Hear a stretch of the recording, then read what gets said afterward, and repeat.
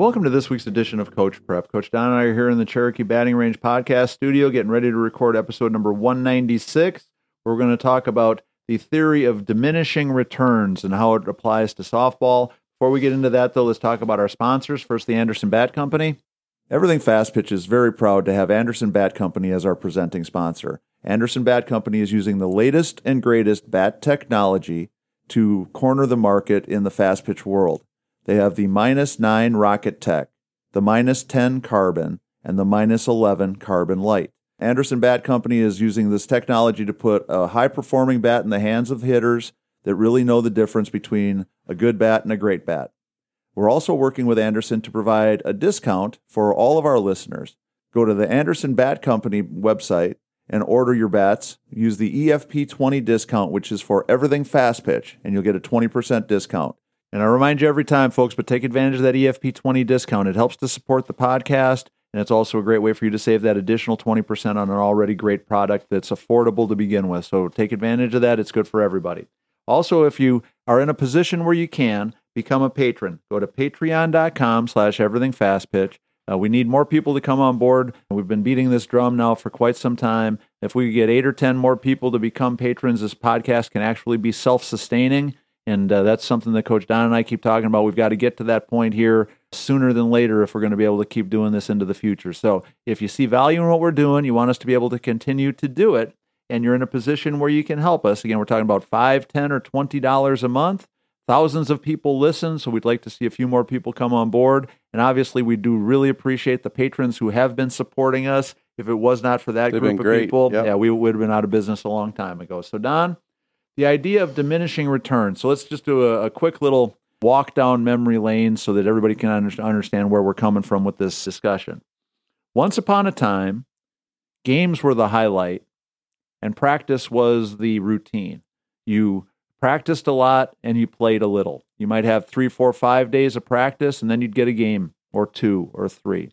And over time, that model has changed drastically from the old school practice a lot, play a little. So when you played those few games, everybody was jacked up and excited and couldn't wait to play, to now we live in a world where at all levels, but for sure in the travel ball world and in some other areas as well, that we're playing so many games that it's many, many games and very few, if any, practices. So the problem that we run into, the idea of diminishing returns, is where the games used to be something that we really valued, we were really excited about, really passionate about. Now the games are kind of like, oh well, I guess we're playing. It's the get to and have to thing, right? Huh? Oh, I guess we're going to play another game. And where I see it all the time is that a lot of the players that we deal with play so many games that it almost starts to feel like the games are a nuisance. It's like like you said, a have to versus something that they're excited about doing. Now, if it's a good day and things start off right and they're rolling that day and their team's clicking, well, then the games start to become more fun. But the flip side of that is because they know that no matter what happens in this game, we're going to play another one in 45 minutes and then 3 more today and 5 more tomorrow. I'll get another. That they don't know how to, and they are not as prepared as maybe we wish they were to handle it's not quite going our way today days as much as they should, or as I think we sometimes used to feel like we were prepared for. So the idea that we play so much that we take the games for granted. What do you think? No, I think it's so true, Tori. And for me, it's kind of hard to grasp it because when I grew up, lived up in Canada, played baseball all my life, but we didn't have a whole bunch of teams around us. So game day was a big deal. We practiced and practiced and practiced and practiced so that we could, drive off a few hours to go play a team that was doing the same thing. And that was a big day. That was the payback for all the hard work that we do. And even when we coached in college, we practiced so much. I mean, we were practicing 6 days a week, through the fall and played a couple of games here and there, but continued to practice, all the time for the weekend games or for that next set of games. Right. And that was kind of exciting. But now with the logistics of, the makeup of the teams with kids coming from all over from different places and, there's so few that can get to any of our official team practices. It seems like it's exactly what you're saying, the other way around. Right. And to your point, if I don't have a great game right now, I don't really have to put forth all my effort because I'm going to have another one here in 30 minutes. Right. We're going to have a snack and warm up, and we're going to play again. And we've been guaranteed 7 games this weekend, so my third game isn't that great. I still have 4 more to go. Right. It is kind of interesting for coaches, and I think part of the point is for us to figure out how to create a little bit more enthusiasm or excitement for each and every one of these games. And, right. I don't know about tricking kids into it, but, sometimes psychologically we've got to create a scenario where they dig in a little bit harder. I heard in the parking lot that other team laughing that they were playing against us. Right. So I'm going to fire my kids up and get them going like they think they got y'all. How's this going to go? Right. But make it fun and see if we can't figure out how to make each game a little bit more exciting. Right. Well, and I think this whole phenomenon is something that we need to be talking about because I think that it infects the coaching ranks just as much as it does the players. I think it affects the adults, the parents that are around the teams just as much. We talk about human nature all the time, and human nature is always going to be the enemy of being really good at anything or being great at something, because the path of least resistance is always what people are going to choose, or at least the vast majority of people. And so if I'm having a bad day today and I have the choice of digging deep and fighting to save this game or saving my energy and conserving my emotional investment for the next game that I know is definitely going to happen, and even it might not be till next week. Right. But, okay, so we're playing like crap on Sunday. Well, okay, this wasn't our weekend, but next weekend we'll get them. Right. Well, maybe, but I think part of the problem is we are so quick to write these learning opportunities off to kind of just, throw in the towel and move on to the next game. That's what I want us to start to think about. And I don't have the answer to this dilemma, but I think it's definitely something that all of us need to start to invest some time and energy into thinking about, because if we can't figure out a way to stem this tide and have the kids value playing the games more, what's the answer? Just playing more games so that work through it, right? So that the fact that 20% of our games are going to be crappy, that we're not going to worry about it because we're going to play an additional 40 more games. That means we're going to play 30 good ones and 10 crappy ones. But at least we're going to have more more good ones than crummy ones by just adding more opportunities. And so, as you mentioned, Don, the logistics, especially in the travel ball world, have gotten to the point now where we've got kids from different time zones playing together, not even different zip codes or different, mailing addresses and stuff like that. And so the idea of having 3 or 4 practices and then playing a couple of games and having 3 or 4 practices and playing a couple of games, that idea is so far beyond what's happening anymore. Kenny, it's not even capable. Yeah. And the thing that's really kind of crazy to me is looking at what's going on with a lot of the high school kids that I deal with, that I think some of this same attitude is kind of trickling into the high school coaches too, where they're more worried now about how we can squeeze more games in than more practices. Now, there's still the handful of old school coaches that are, kind of the cloth we are of, they really want to practice. They like practicing a lot. And so they're going to, have as much training and as much practice time as they can between games. But I'm even seeing high school coaches that will, have a game on Tuesday and, we'll just take Wednesday off because we don't play again until Friday. So we'll have the potential to practice on Wednesday and work on what we needed to work on from Tuesday's game. But we think that, the games are the only thing that matters. So we take a day off on Wednesday. We have a light practice on Thursday where we've already forgotten most of what we needed to work on from Tuesday. And then we'll go out and play the next day and hope that somehow all these things are going to solve themselves. Sometimes it's just magic, right? Yeah, I haven't seen very much magic, and there might be some sports where you can not practice a lot and get better, but softball is not one of them. And the thing I really like about the podcast, Tori, is that we kind of bring up things that that might get missed. And if any of the coaches can create an environment where some of these things are addressed and at least acknowledged, and that we're trying to work through them, like you said, don't know what the answer is, don't know how to make it perfect. But at least we're addressing some of these things that could potentially make our season and our group better. Right. Well, and the one thing that you mentioned a little bit earlier that I think is one of the biggest challenges and one of the things that I would say for all of our coaches, let's try this as part of the solution. Let's find a few more tournaments every year that instead of getting the 7-game guarantee where our kids know no matter what we do, we're playing 7 games this weekend, let's do a lot more of the 2-game guarantees with a bracket.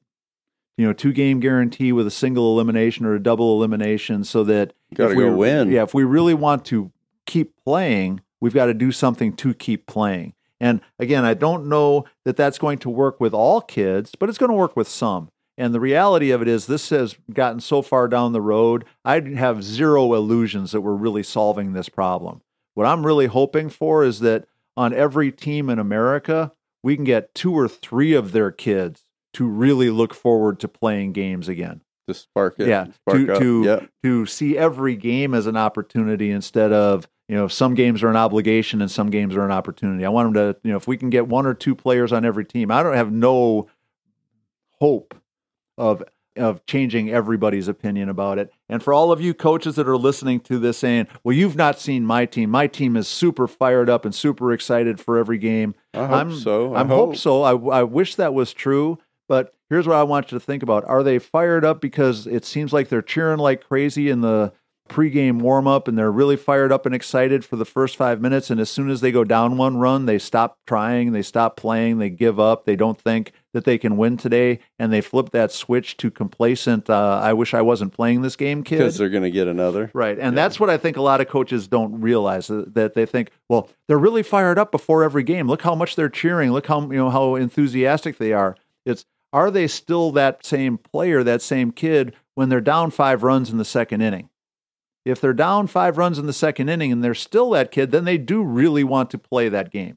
Yeah. If they're down 5 runs in the second inning and they're mailing it in, guess what? They're part of the problem. And they're just like all these other kids that we're talking about.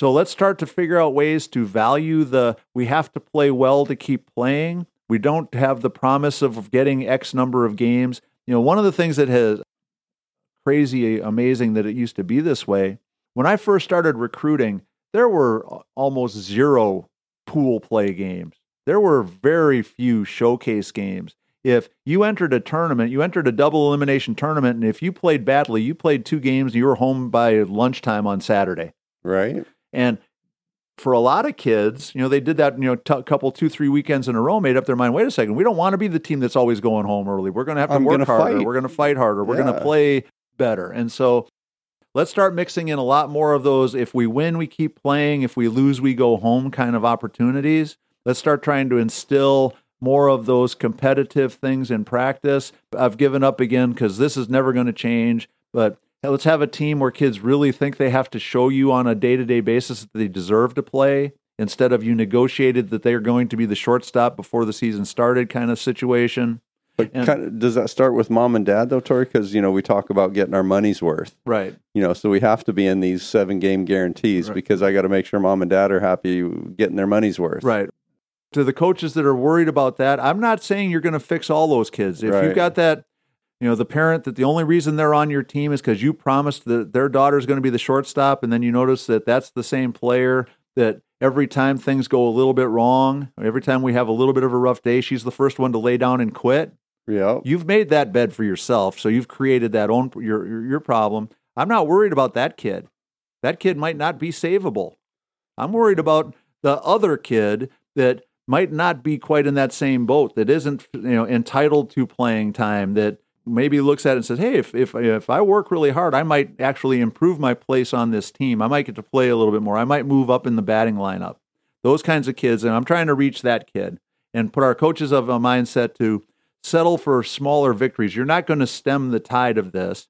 We've already discussed, if you think your team isn't one of these teams, I think you're seeing it through rose-colored glasses. But start to identify the 3 or 4 kids that you can save. Keep trying to make it better. Right. Yep. And if you can save 2 or 3 and you get them on board to where they are willing to do whatever it takes on game day, that they're super fired contagious. Up, that might start to stem the tide. You're still going to have 2 or 3 turds on your team. There's no ifs, ands, or buts about it. The quotient right now on every team that I watch is about 25%.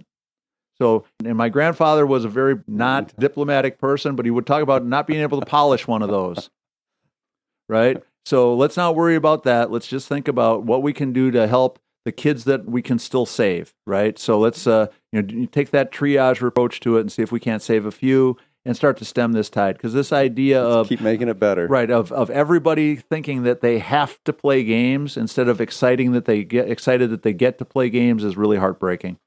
Yeah, no, I think that's a good topic, Tori. All right. Well, thanks to Stan for that. Stan's our source for all really good ideas and thoughtful topics, so we appreciate that. But if you have questions or ideas, suggestions, things that you want Coach Don and I to talk about, you want to argue with us about something that we said, you think we're wrong. Shoot us a note. Yeah, send us an email, everythingfastpitch@gmail.com or fastpitchprep@gmail.com. Be brief and small. Yeah, let's make sure that we're talking about stuff that you're interested in or sharing your opinion about stuff that we need to be thinking about a little bit differently. So that's going to wrap up number 196. Please make sure you support Anderson Bat and patreon.com/everythingfastpitch. Become a patron. Go to the fastpitchprep.com website, order your Square Cuts training discs. They're $49.95 a dozen. You can also look at the blogs and the YouTube channel. There's hundreds and hundreds of bits of information there for you to tap into. So for Coach Don McKinley and our producer Stan Lewis, this is Coach Tori saying thanks for listening. We'll talk to you again next week.